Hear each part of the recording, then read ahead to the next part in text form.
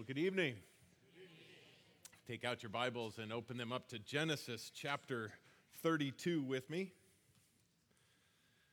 Genesis 32. If you remember last time we left off, our friend Jacob and his very large family and all of the blessings that God had given him. He'd left Laban. Laban chased him down, and they had their meeting together and parted ways.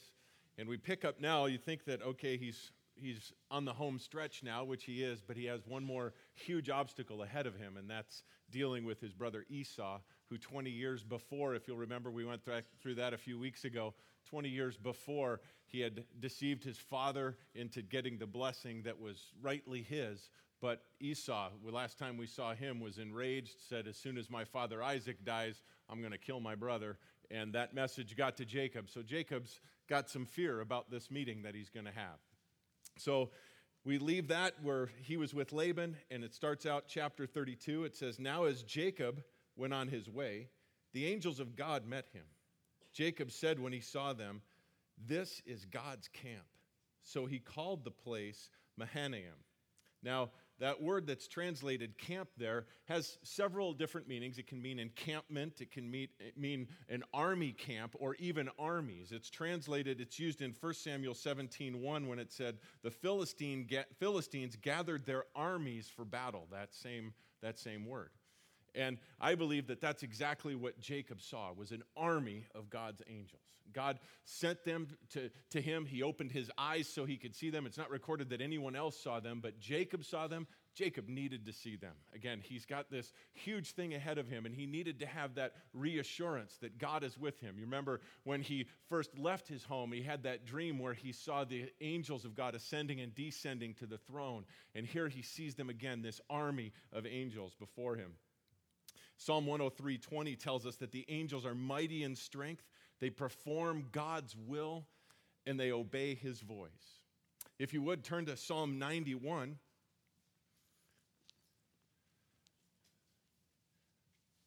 We see again God's protection for us as his followers, God's mighty hand with us. Psalm 91, beginning in verse 1.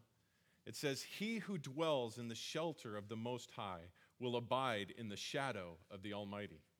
I will say to the Lord, my refuge and my fortress, my God in whom I trust. For it is he who delivers you from the snare of the trapper and from the deadly pestilence. He will cover you with his pinions or wings, and under his wings you may seek refuge. His faithfulness is a shield and a bulwark. You will not be afraid of the terror by night, or of the arrow that flies by day, of the pestilence that stalks in the darkness, or of the destruction that lays waste at noon.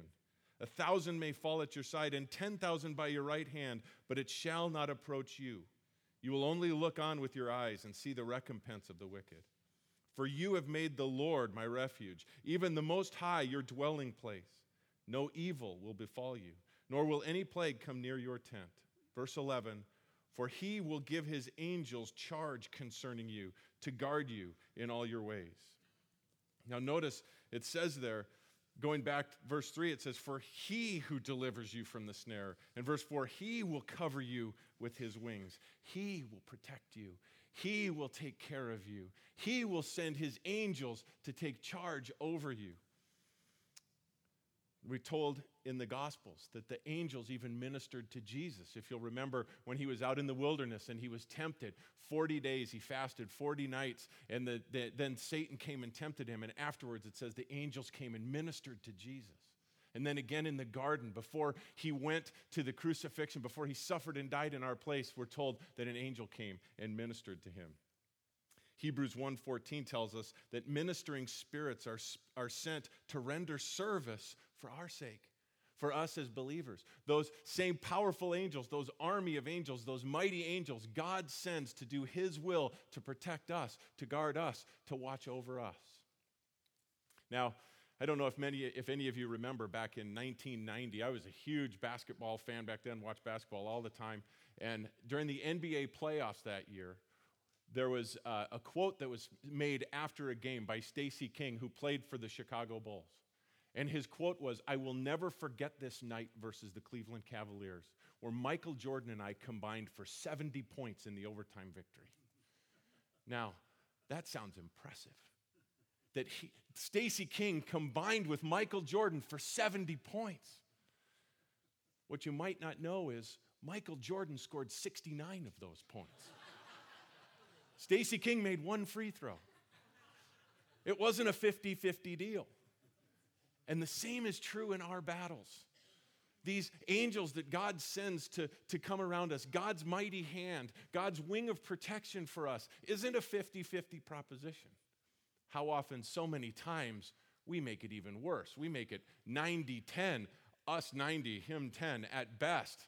Or even worse, we don't give him any credence at all. We might pray, but then move out with no faith, trying to handle it all on ourselves. We see this where Jacob sees this mighty encampment. He has seen God work in so many ways. He's had a word directly from God. "I will take care of you." If you remember, he said this a couple of times. "I will take care of you. I will prosper you. I will be with you." Here he gets this vision again, but we see in verse 3, it says, "Then Jacob sent messengers before him to his brother Esau in the land of Seir, in the country of Edom, which is down to the south of where Jacob is. He also commanded them, saying to his people, 'Thus you shall say to my lord Esau, thus says your servant Jacob, I have sojourned with Laban and stayed until now. I have oxen and donkeys and flocks and male and female servants, and I have sent to tell my lord that I may find favor in your sight.' The messengers returned to Jacob after they'd met with Esau. They returned to Jacob saying, 'We have come to your brother Esau, and furthermore, he is coming to meet you, and 400 men are with him.' Verse 7, then Jacob was greatly afraid and distressed. And he divided the people who were with him, and the flocks, and the herds, and the camels, into 2 companies. For he said, if Esau comes to the one company and attacks it, then the other company which is left will escape." We see here again, and again, I can place myself in this so easily. He has heard from God. He's got a word from God. He has promises from God that he can stand on, that he will prosper him, he will protect him, he will bring him back to the land of his fathers. He has seen God work in an incredible way with Laban. Remember, he was worried about that whole situation, and God moved miraculously. He appeared to Laban in a dream and said, "Don't touch him. Don't touch my servant Jacob. Don't even talk negatively to him." And then again, now he sees this encampment of angels, yet he hears that his brother Esau is now coming with 400 men, and he gets scared. He gets worried. He's petrified. Now, it doesn't tell us here, but why is Esau bringing 400 men with him? Could it be that Esau's afraid too? Esau knows the promises that were made about his brother Jacob. He knows the inheritance that's coming. He knows these prophecies. He understands enough about God. He hasn't made him his own God, but he understands and has seen the power of God. Maybe he's worried about Jacob. So he's bringing 400 men, not for an attack, but for defense. I don't know. It doesn't say that, but I wouldn't put it past that. Yet Jacob, instead of going to that, instead of relying on everything that he has, he's afraid. He's fearful. And he steps out again in this whole probably 1% now trusting in God and 99% in his own understanding, saying, I have to do something. I'm going to divide my family, divide my possessions, so that in case he attacks one of us, the other will get away. Hopefully it'll be me and the rest. I'm trying to stack the odds at least so that I have a 50-50 chance of getting away. How quickly he forgets. How quickly we forget. And as I'm thinking about that, and I think of pillars of faith and incredible men of faith, I can't help but think of one of my heroes of faith in the Old Testament, and that's Elijah. We've talked about that before, where Elijah, he goes to the king, and he says, it's not going to rain again until I say it's going to rain. Boldness. God then directs him step by step to the brook Cherith, and then to the widow, and onto that, and then to Mount Carmel, where he alone takes on all of the priests and prophets of Baal in a one-on-everybody contest. All of the people of Israel were too scared to come over on his side. Some of them are standing neutral, most of them on the other side. And Elijah throws down the contest. We'll build 2 altars. You build yours, I'll build mine. We'll sacrifice on the altars, and whoever's God provides fire. That is the true and living God. So the prophets of Baal go first, and they're doing all of their stuff, and they're doing all their incantations and cutting themselves and everything, and Elijah's just mocking them. Where's your God? Is he on vacation? Is he sleeping? He has power and boldness. And then when it's come his time, he says, all right, enough of you guys. He prepares the sacrifice on the altar, and he says, bring water, bring buckets of water, bring them, just douse this thing. The water's pouring down the sides. It fills up the trench on the other side. He calls out to God. God sends fire down, devours everything there, devours the sacrifice, the altar. Everything is taken up. Incredible victory. Incredible victory. Man of amazing faith. But we're told in 2 Kings chapter 19, right after that, the next day, Queen Jezebel says, I'm going to kill him. I'm going to do to him what he did to the servants of Baal. And what does Elijah do? He stands up strong in faith? No. He runs away like a scared little kid. He runs away and he leaves his servants there and he goes off into the wilderness all by himself, where God meets him there. Again, how quickly we forget. We see the power of God working in our lives. We see incredible things that God does. We read his promises in the word and we're empowered by that and we're encouraged by that. And then we get a phone call with bad news and it's like, oh, man. We go to work and we're laid off of our job and we're like, oh, it's all over now. Instead of, again, trusting in God with that. Well, encouragement for you. Turn with me you don't have to turn with me real quickly. I'll read it to you. It's James chapter 5, verse 17. It says, Elijah was a man with a nature like ours. Now, if I stopped the story after the Mount Carmel experience, you'd probably say, not my nature. But we see then, as he moves forward the next day and he's faced with another trial and how he runs away and how his faith wavers, we can say, yeah, I can relate to that. But listen what James continues to say. Elijah was a man with a nature like ours, and he prayed earnestly that it would not rain, and it did not rain on the earth for 3 years and 6 months. And he prayed again, and the sky poured rain, and the earth produced its fruit. He's got a nature like ours. But there was power in his prayer. There was power in the God that he prayed to. And there's power in your prayer. Regardless of what you're going through, regardless of if you've failed miserably this week in your faith, you just simply turn back to God.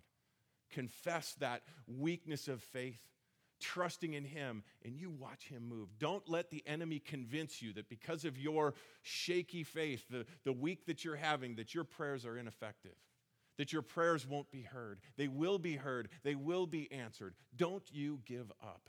Elijah is a man with a nature like yours, like mine. I love the fact that the Bible records for us not just the triumphs, but the failures too. Because if it was all these guys that just never failed, we'd have no hope in this walk that we go through. But we can look at that and we can draw hope from that. If God can use a man like Elijah in such a powerful way, he can use us in that way as well. Well, we see in verse 9 back in Genesis 32, said, Jacob said, O God of my father Abraham and God of my father Isaac, O Lord, who said to me, return to your country and to your relatives, and I will prosper you. I am unworthy of all the loving kindness and of all the faithfulness which you have shown to your servant. For with my staff only I crossed the Jordan, and now I have become 2 companies. You did all of this. I came with nothing, Lord, and look what you have given to me. Verse 11, deliver me, I pray, from the hand of my brother, from the hand of Esau, for I fear him, that he will come and attack me and the mothers with the children. For you said, I will surely prosper you and make your descendants as the sand of the sea, which is too great to be numbered. An amazing prayer. Really a great outline for a prayer that we're going to look at first. But first, let's take a look at the transgression of things that as to how they go. First off, Jacob's first response when he heard of Esau was to try to plan some peace on his own accord, send his servants out to meet his brother and try to plan for peace. When that didn't work, he resorted to panic. And then lastly, he comes to prayer. You know, if you flip that around, the first thing if you go to pray, The Bible tells us when we pray and we earnestly seek him, we receive a peace that passes understanding. Instead of trying to get that first, go to prayer first. God gives you the peace, and then you avoid the panic altogether. You have that peace that passes understanding. Well, it's interesting when you think of the disciples, the 12 disciples, the others that followed Jesus around continually. They didn't ask him, teach us how to do miracles. They didn't ask him, teach us to walk on water. They said, teach us to pray. Teach us to pray.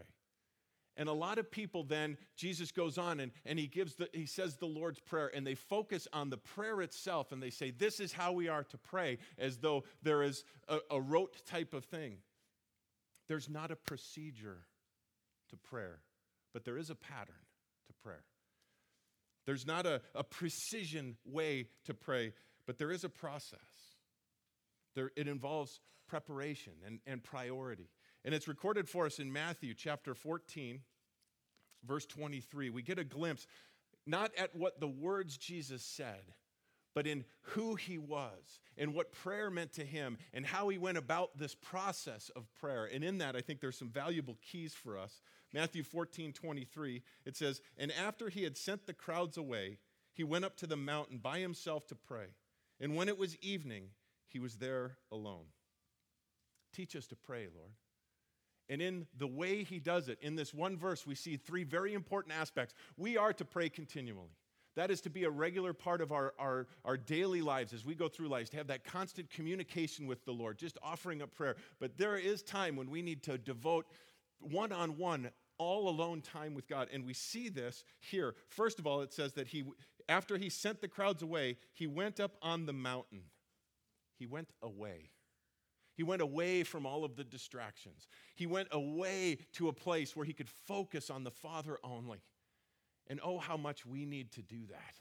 We need to do that because we can get so busy in our daily lives that we say, okay, I'm going to set aside 15 minutes of my lunch hour just for prayer. And that's not a bad thing, but we sit at our computer and the phone still rings and we have all of these distractions going on.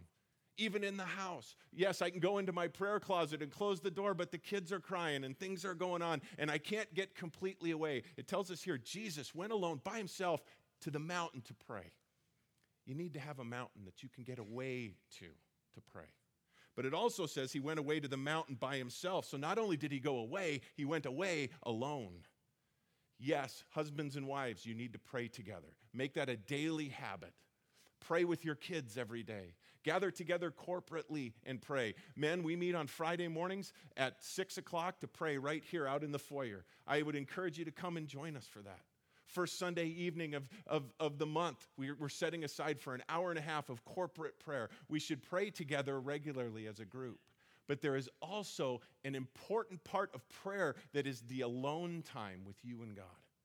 Away from all of the distractions, alone.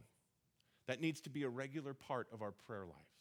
But notice also, it said he went up on the mountain by himself to pray, and when it was evening, he was there alone. So not only did he go away alone, but he was there a while. He didn't set aside 5 minutes or 10 minutes. Jesus would go away for a while. It says when it was evening, he was still away in prayer. That takes time, guys. That takes blocking off time in your day timer for just time with the Lord in prayer. We see this beautifully illustrated in our Lord. Now, prayer needs to be a priority. And in order for prayer to be a priority, guys, I'm going to be honest with you right now, that means it's going to be inconvenient. It's not going to fit right into your schedule. The devil will make sure of that. He will make sure your schedule, your day timer is full completely. It's going to be inconvenient. But we see another part of our Lord in Mark chapter 1, verse 35. It says, and rising very early in the morning, while it was still dark, he departed and went to a desolate place, and there he prayed. Very early in the morning. He got away while it was still dark. Now, that's not hard to do the season we just came through. But give it a couple of months. When it starts getting light at 5 in the morning. How many of you know that there's 2 4 o'clocks in a day if you don't work in construction? I can't get up at 4 o'clock and pray. Are you kidding? I got to go away to work. I can't get up that early. I need that sleep. try me on this and try God on this. We're not supposed to test God, but just try it. Just try it. And see if you don't have more energy to get through the day. If you devote an hour earlier than you normally get up just to have that quiet time with the Lord. I believe it wholeheartedly. I've used the quote before a couple of weeks ago, I think. I can't remember. Sometimes they kind of all come together. But where Martin Luther said, I pray 2 hours every morning except on really busy days. Then I pray 3. And when you do that, and when we set that time aside for the Lord, it's amazing how our day goes much more smoothly, how you have more time at the end of the day, because he reveals things to us, he shares things with us, he gives us the energy and the strength to get through. Well, again, we can always say, I'm too busy. Busier than Jesus? Luke chapter 5, verses 15 and 16 says, but now even more the report of him went abroad, and great crowds gathered to hear him and to be healed of their infirmities. But he would withdraw to desolate places to pray. As busy as Jesus was, and his fame started to spread, and people started coming from all over, all of his time was being occupied, it says, but he would withdraw to desolate places to pray. Gang, if we're honest with ourselves, and we just take an inventory of our days, we are probably too busy to pray because we're too busy doing the things that we should be praying about and letting God take care of. We're busy trying to solve all of our problems as opposed to lifting them up in prayer in the morning, letting God solve them, and then move out in the day. Well, we see some great pattern and process in the Lord and in how he did that. But let's go back to our chapter 32 and take a look at the prayer of Jacob, because this is a beautiful prayer. There's an outline here for some great things. And again, I am not one that is going to tell you you need to pray in a certain order and you need to make sure certain things are covered, but there are some great things in here that we need to take note of in our own personal prayer time. First, notice that he says, O God of my father Abraham, God of my father Isaac, O Lord who said to me, he recognizes who God is. He recognizes that he is the creator, he's the one in charge, and he's the one who made the promises. I'm coming to you. I recognize who God is. But secondly, he goes on and he claims the promises of God. He said, you said this, Lord, return to your country and to your relatives, and I will prosper you. It's important that we know the promises of God. So that when we're in our Bible study time and you're reading and you come across a promise of God, write it on a sticky note. Circle it in and make a note in the margin. This is a promise. I can claim this. Memorize it. And lift those promises up to God in your prayers. Not to remind him, by the way. He doesn't forget. But to remind us that he has made these promises to us. The promise that he will never leave us or forsake us. The promise that he will never allow a temptation or a trial to come into our life that we cannot handle with his power. He will always give us a way through that temptation or trial. That's a promise that he has made. It's a promise that we hold on to, that he will work all things together for good, for those who love him and are called to his purposes. He will do that. That's a promise. He promises, he says, I know the plans that I have for you. I personally don't know them, most of them, but he does. And he promised that those plans are for a future and a hope. We need to claim those things. God, I don't see it right now, but you promised this. And that encourages us, that reinforces us. Notice also verse 10, he says, I am unworthy. We have to have a heart of humility. When we go to God in our prayers and we make demands of God as though we deserve something, we are completely out of line. Again, recognizing who he is and who we are. He is God Almighty. We are unworthy sinners, saved by grace. He goes on to say, I am unworthy of all the loving kindness and the faithfulness which you have showed your servant. For with my staff only I crossed this Jordan, and now I have become 2 companies. He lifts up the attributes to God. You're faithful. Your loving kindness blows me away. How you could love, we sang that earlier. I'm amazed by the fact that you could love me, but you do. You love me enough that you came and you died for me. Your patience with me, Lord, is incredible. Your long suffering is amazing.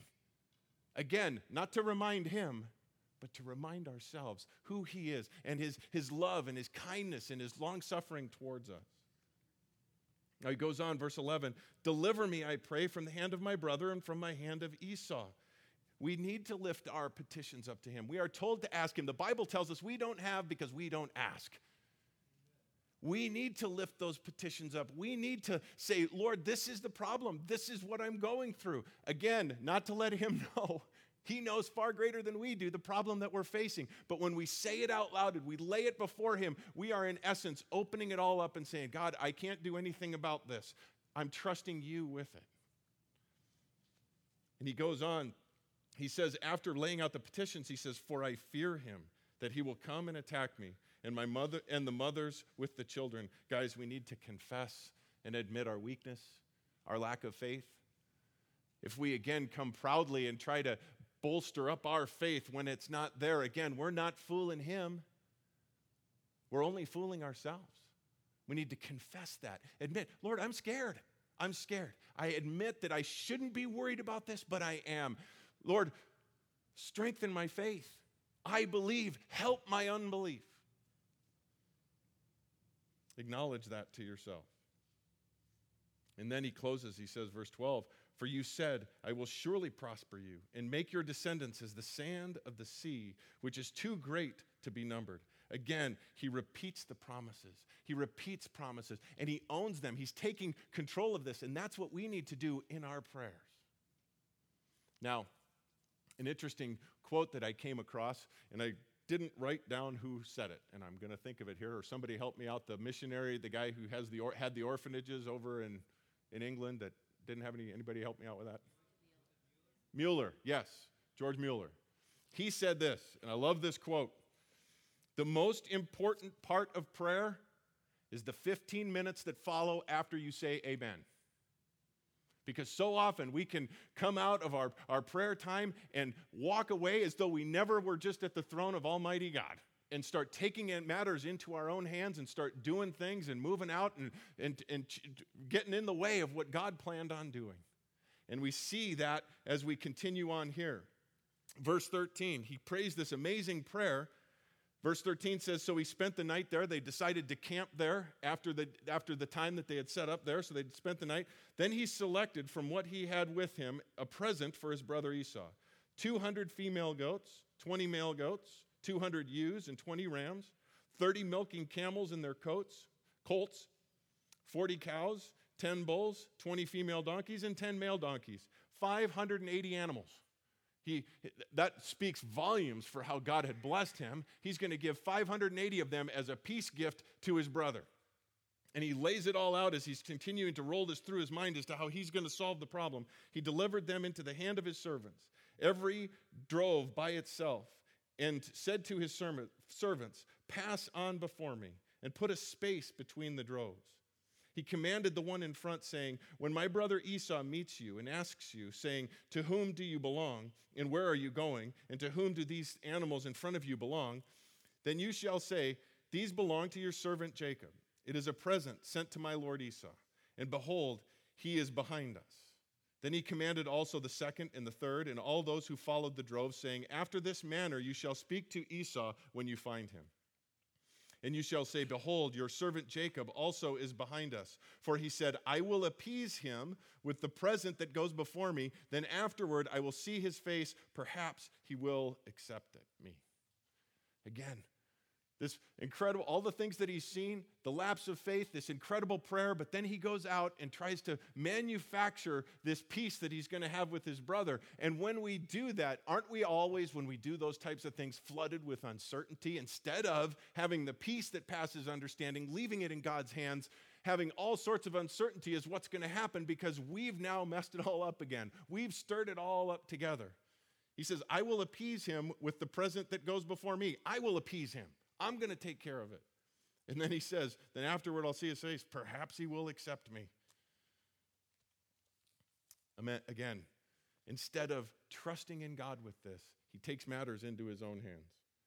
Verse 21, so the present passed on before him while he himself spent the night in camp. Now, verse 22 says, "Now he arose that same night and took his 2 wives and his 2 maids and his 11 children and crossed the fjord of the Jabbok. He took them and sent them across the stream, and he sent across whatever he had." Now, just in first reading of this, it might not sound like that's any big deal. It might even sound like that's a fearful thing that he was doing. However, if we understand the fact that the Jabbok runs east and west, and remember, Esau is coming from the south, Jacob was coming from the north. So he's sending all of everything that he has to the south side of the river, basically pushing everything all in. I'm going to go with this, and I'm going to trust. I'm giving that 10% trust in the Lord and 90% in the fact that he's going to be appeased by the offering that I send. It says, after that, verse 24, I'm sorry. "Then Jacob was alone, and a man wrestled with him until daybreak." Now, this is no ordinary man.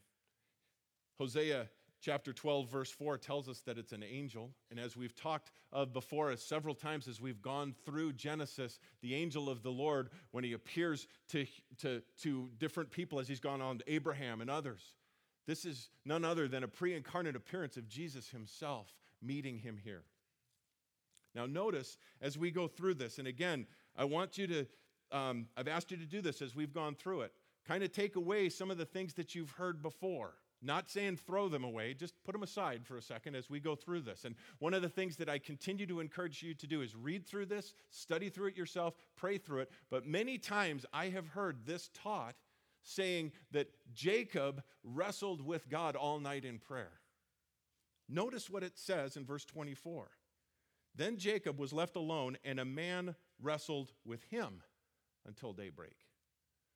It wasn't Jacob grabbing a hold of God or a man in prayer. As a matter of fact, it doesn't even get down till further that Jacob knows who he's dealing with. But it says, a man wrestled with him. And it says, "And when he saw that he had not prevailed against him, he touched the socket of his thigh. So the socket of Jacob's thigh was dislocated while he wrestled with him." I see this, again, as an example where Jacob says this prayer, and God has been dealing with him and speaking to him and showing himself faithful, yet Jacob continues to rely on his own strength, his own ingenuity, and God says, we have to deal with this. And so God wrestles with Jacob over this. And we get the feeling as we're reading through this that somehow Jacob is feeling, in reading the narrative like it's a pretty even match. No, it's not. No, it's not. God is allowing this to continue, and he allows us to continue in that as well. When we continue to rely on our own strength and push forward in our own efforts, he will send warnings to us, and he will talk to us, and he will speak to us through other brothers and sisters and through his word, and we're confessing that, and we're bringing it, but we continue to cling to it. Eventually, God is going to have to wrestle us hard. He's going to have to hit us hard, and many times, many of us can relate to moments where God has just got us to the mat, where he's got us totally laid out and he has our full attention. And it tells us again in Hosea chapter 12, verse 4, speaking of this very thing, verse 3 it starts, it says, "In the womb," speaking of Jacob, "he took his brother by the heel, and in his maturity he contended with God. Yes, he wrestled with the angel and prevailed. He wept and sought his favor." Jacob had to be broken.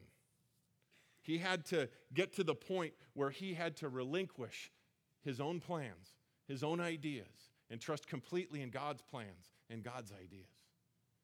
It wasn't, I got to think, it wasn't a pretty sight to see. It says that they wrestled all night. There was a serious battle going on. And finally, God reaches out and touches his hip and dislocates his hip. Now, that could have happened right up front. And there are times in our lives where God deals with us right up front. Why doesn't he do that all the time? Because he desires that with us, that interchange with us, that we learn to rely on him and to take things to him. There is a great principle in wrestling with God in prayer. Not to, again, get our will done, but to work through that.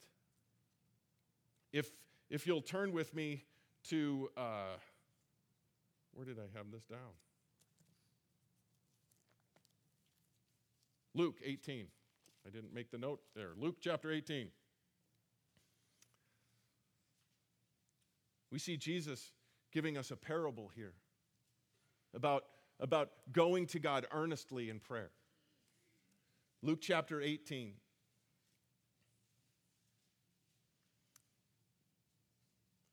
Verse 1 tells us, Jesus, now he was telling them a parable to show that all the times they ought to pray and not lose heart, saying, in a certain city there was a judge who did not fear God and did not respect man. There was a widow in that city, and she kept coming to him saying, give me legal protection from my opponent. For a while he was unwilling, but afterward he said to himself, even though I do not fear God nor respect man, yet because this widow bothers me, I will give her legal protection. Otherwise, by continually coming, she will wear me out. And the Lord said, hear what the unrighteous judge said.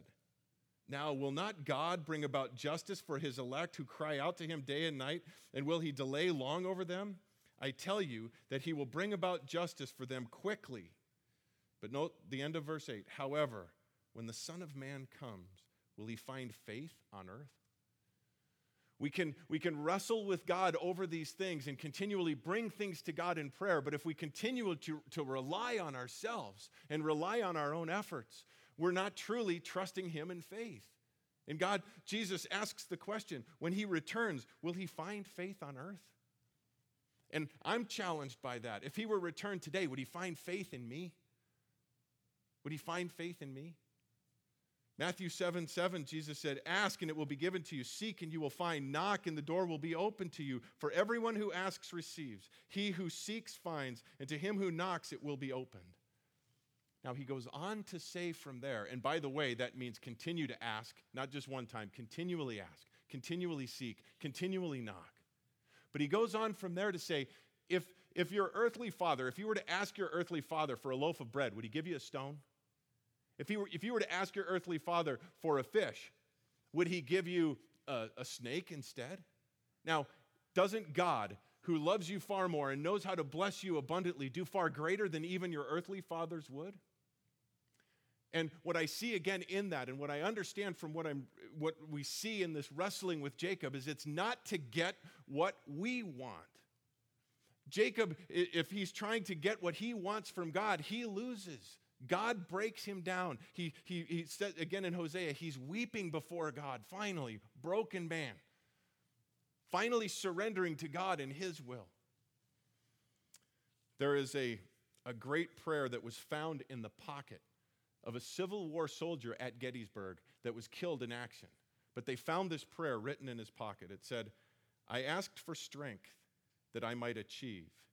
He made me weak that I might obey. I asked for health that I might do great things. He gave me grace that I might do better things. I asked for riches that I might be happy. He gave me poverty that I might be wise. I asked for power that I might have the praise of men. He gave me weakness that I might feel a need for God. I asked for all things that I might enjoy life. He gave me life that I might enjoy all things. I received nothing I asked for. He gave me everything I hoped for. That's a powerful prayer. But there's so much truth in that. So much truth in that. We wrestle with God over the things we think are right, and if we don't get it the way we want it, we go out and try to push our way through. And I see again, that's played out so much with Jacob in this scenario.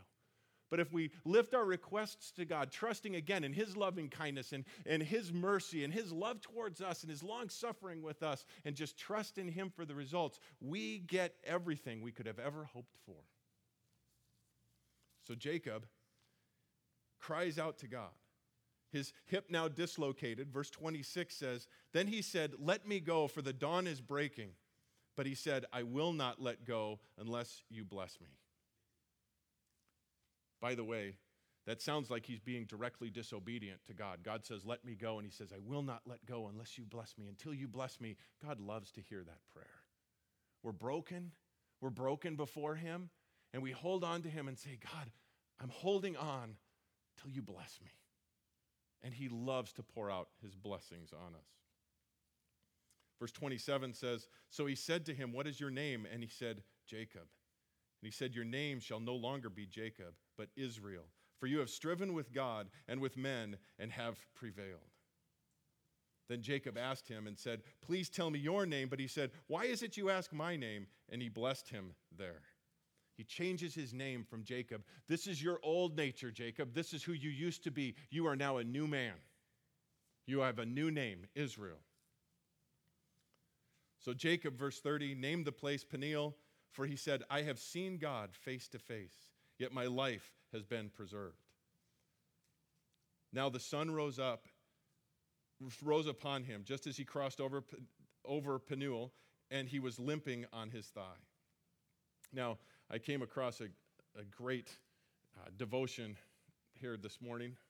I want to share with you on this. A.W. Tozer, who I just love to read. If you've never read any of his stuff, get one of his. We have the devotion book in our bookstore. It's just a phenomenal man of God. But it says, referring to these verses, it says, the enemy never quite knows how to deal with a humble man. He is so used to dealing with proud, stubborn people that a meek man upsets his timetable.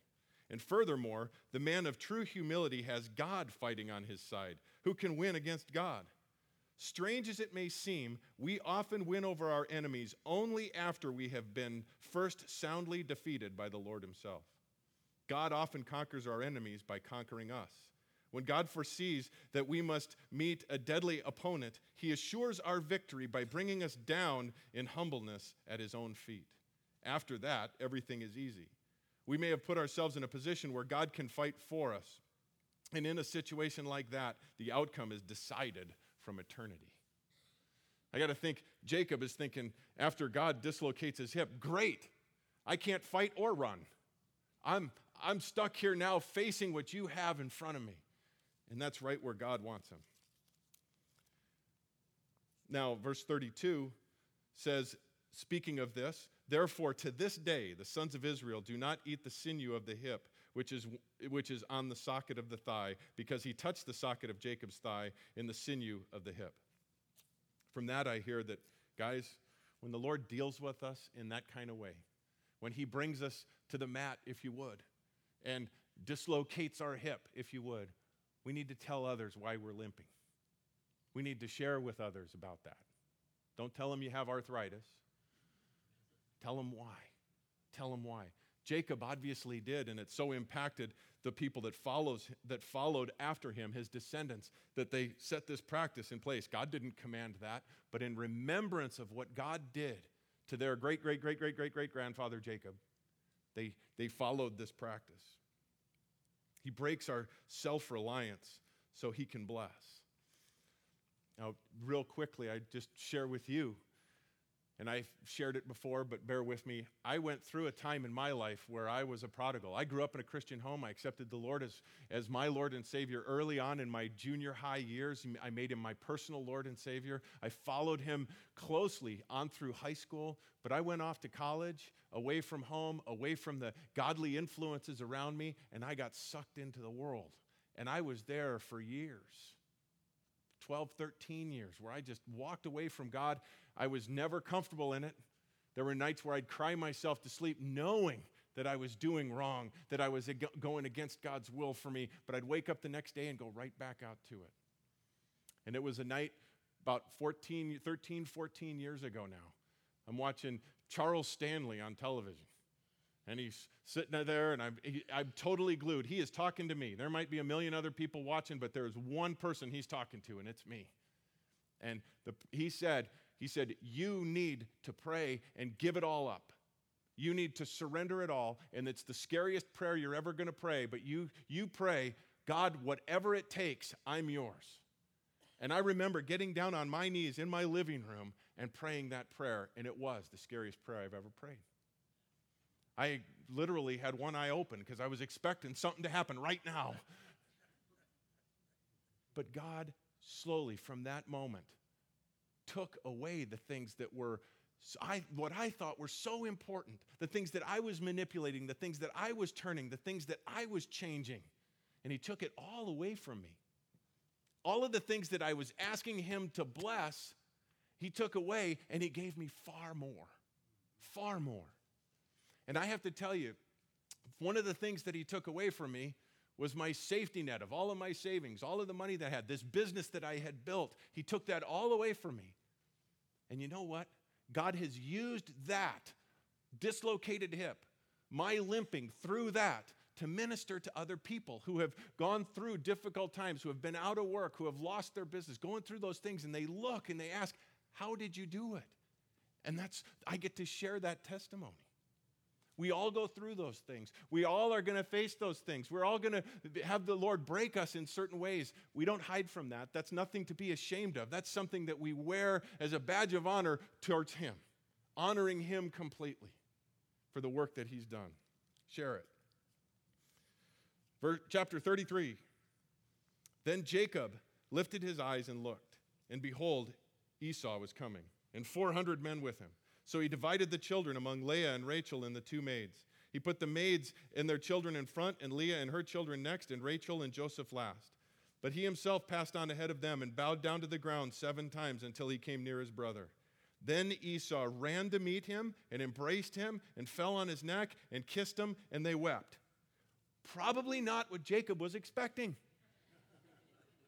Here he is, trying to figure out all of these ways to bribe his brother, to pay him off, to somehow appease him, to somehow lighten the punishment, to maybe sneak by. And here Esau is, thrilled to death to see him. Now you remember back a couple of weeks ago, we talked about the yoke that the prophecy given to Esau, that he would have this yoke from his younger brother, but he would eventually break that yoke. And we talked about that being a yoke of bitterness and anger. God changed Esau's heart.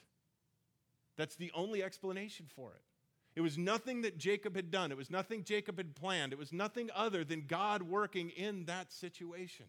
Even though Esau wasn't a God-fearing man, God still changed Esau's heart. Only God can do that. And again, God had to get all of this other stuff out of the way so that Jacob could see it. He can't run. He can't fight. He's got the problem right in front of him, and God comes through as He always does, in His way. Well, verse 5 says, he lifted his eyes and saw the women and the children. This is Esau. Who are these with you? So he said, the children whom God has graciously given your servant. Then the maids came near with their children, and they bowed down. Leah likewise came near with her children, and they bowed down. And afterwards Joseph came near with Rachel, and they bowed down. And he said, what do you mean by all this company which I have met? And he said, to find favor in your sight, my lord. But Esau said, I have plenty, my brother. Let what you have be your own. Jacob said, no, please, if I have found favor in your sight, take my present from my hand, for I have seen your face as one who sees the face of God, and you have received me favorably. Please take my gift, which has been brought to you, because God has dealt graciously with me, and because I have plenty. Thus he urged him, and he took it. I see 2 things here real quickly. If you are dealing with a broken relationship, if you have someone in your past that you've had a problem with, brothers, sisters, parents, maybe a relationship, maybe another Christian brother or sister in another church from a while back, God calls us to be reconciled to them. As a matter of fact, Jesus said, if you come to the altar with your offering and you have something that the Lord lays on your heart, you have offended someone, you have a problem with someone, you've done something or they have against you, you go fix that. You go fix that. And you might say, how? How in the world can I do that? Well, you step out in obedience. You trust God as He has told you to do this. And here's a couple of things that I see in this that is just great. First of all, neither one of them brought up the past. Isn't that so much? Well, if we're going to get past this, we got to sit down and talk this through. We got to bring this up right now, and we got to hammer out these couple of things that were a disagreement 20 years ago. No, you don't. No, you don't. You leave that lie. God has changed hearts. God has moved on you. God has moved on that other person, and you just move forward. Neither one of them bring it up. Esau didn't bring it up. Jacob certainly didn't want to bring it up. Trust God that He has healed the relationship and you move forward. Also, though, notice that both men were content. Content with where they were. Content with where God had them. Esau says in verse 9, I have plenty, my brother. I don't need this. Verse 11, Jacob says the same. I have plenty. God has dealt graciously with me. Both men were content. The key is contentment. being content with where you are. As Paul tells us in 1 Timothy 6:6, godliness plus contentment is great gain. Now, you could look at this and say, well, of course they were content. They both had plenty of stuff. Well, stuff doesn't make you content. And Paul tells us in Philippians 4:11 that he'd learned contentment, whether he had a lot or whether he had nothing, because God is in control. I'm content, Lord, with wherever you have me. If God has placed it on your heart, and I pray that you would just seek the Lord. This doesn't mean that you go back and you rack your brain about, oh, who have I ever offended? Who have I ever... No, that'll be a full-time job. We've all offended plenty of people.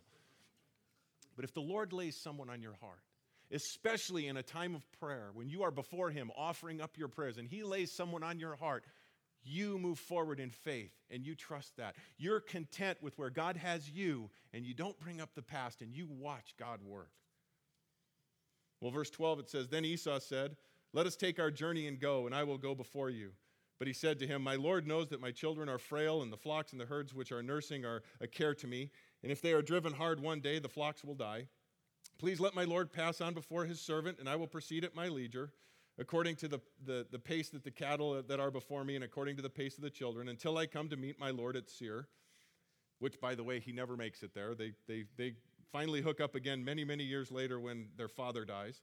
But verse 15, Esau said, Please let me leave with you some of the people who are with me. But he said, What need is there? Let me find favor in your sight with my Lord. So Esau returned that day on his way to Seir. Jacob journeyed to Succoth, and he built for himself a house and made booths for the livestock there. Therefore, the place is named Succoth. Jacob journeyed to Succoth with a limp. With a limp. The constant reminder of what God had done, about how God had broken him. And if you're in one of those times in your life where you feel a little distant from the Lord, go back. Where did God touch you? Where was that time in your past where God touched you and then showed himself so faithful afterwards? There's many times I go back to that moment when I prayed in my living room. When I'm struggling with something and I'm thinking, Lord, I'm up against something right now, and I got to remind myself, Lord, that night I said, whatever it takes, whatever you bring my way, I will walk that path because I know you're with me. I know that you will never leave me. I know that you're not going to allow things to come against me that I can't make it through with your help. You'll always provide a way of escape for me. You're going to work everything together for good. I go back to that time. I go back to it often. We all need to do that. Remember how faithful God is and where he met us. Now, he didn't stay long in Succoth because primarily I believe God didn't let him be comfortable there because he's not in the promised land yet. He's still on the wrong side of the Jordan. So he goes back, and that's where God called him. Go back to the land of your fathers. So verse 18 says, Now Jacob came safely to the city of Shechem, which is in the land of Canaan, when he came from Padan Aram and camped before the city. He bought a piece of land where he had pitched his tent, and from the hand of the sons of Hamor, Shechem's father, for 100 pieces of silver. Then he erected there an altar and called it El Heroi Israel, which is God, the God of Israel. Now we're going to see as we move into this chapter next, chapter 34, if you'll remember back to our time with Abraham and Lot, when they parted ways, and Lot realized, and we know this as we look through it, that he knew what was going on in Sodom and Gomorrah, but he said, well, I'll pitch my tent outside. We don't want to be anywhere near evil and worldliness. We don't want to see how close we can get to the fire. And unfortunately, when we get into chapter 34, we're going to see the problem that arises because they camped outside of a place that was an idolatrous, godless place. Well, we'll pick that up next time. But let's close in prayer. Oh, Lord, we are amazed by you. We are amazed by you and how you love us. And Lord, if we're all honest right here, we know that our faith wanes at times. Lord, our prayers might sound great, but our hearts at times, as soon as we say amen, move on to our own plans and our own schemes and our own way of dealing with things. Lord, we lift our hearts up to you now and surrender that to you. Ask that you would change us. Lord, that we would see your model in prayer that you took that time to get away, to get alone, to pray for an extended period of time, Lord. And as we see even here with Jacob, Lord, let us hold on in prayer, seeking your blessing and your guidance and your direction. Lord, if we need to be broken, break us.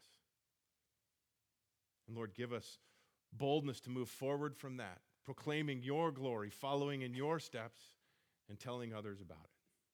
Lord, you've called us for a purpose. You've called us for a reason. We love you. We want to honor you. Thank you for this time in your word. We thank you for the stories of these people. Lord, we thank you for the story of Jacob. We thank you for the story of Elijah, that we can look to these people and we can take away truth from it. Lord, let us apply that truth in our lives. In Jesus' name, amen. Amen. God bless.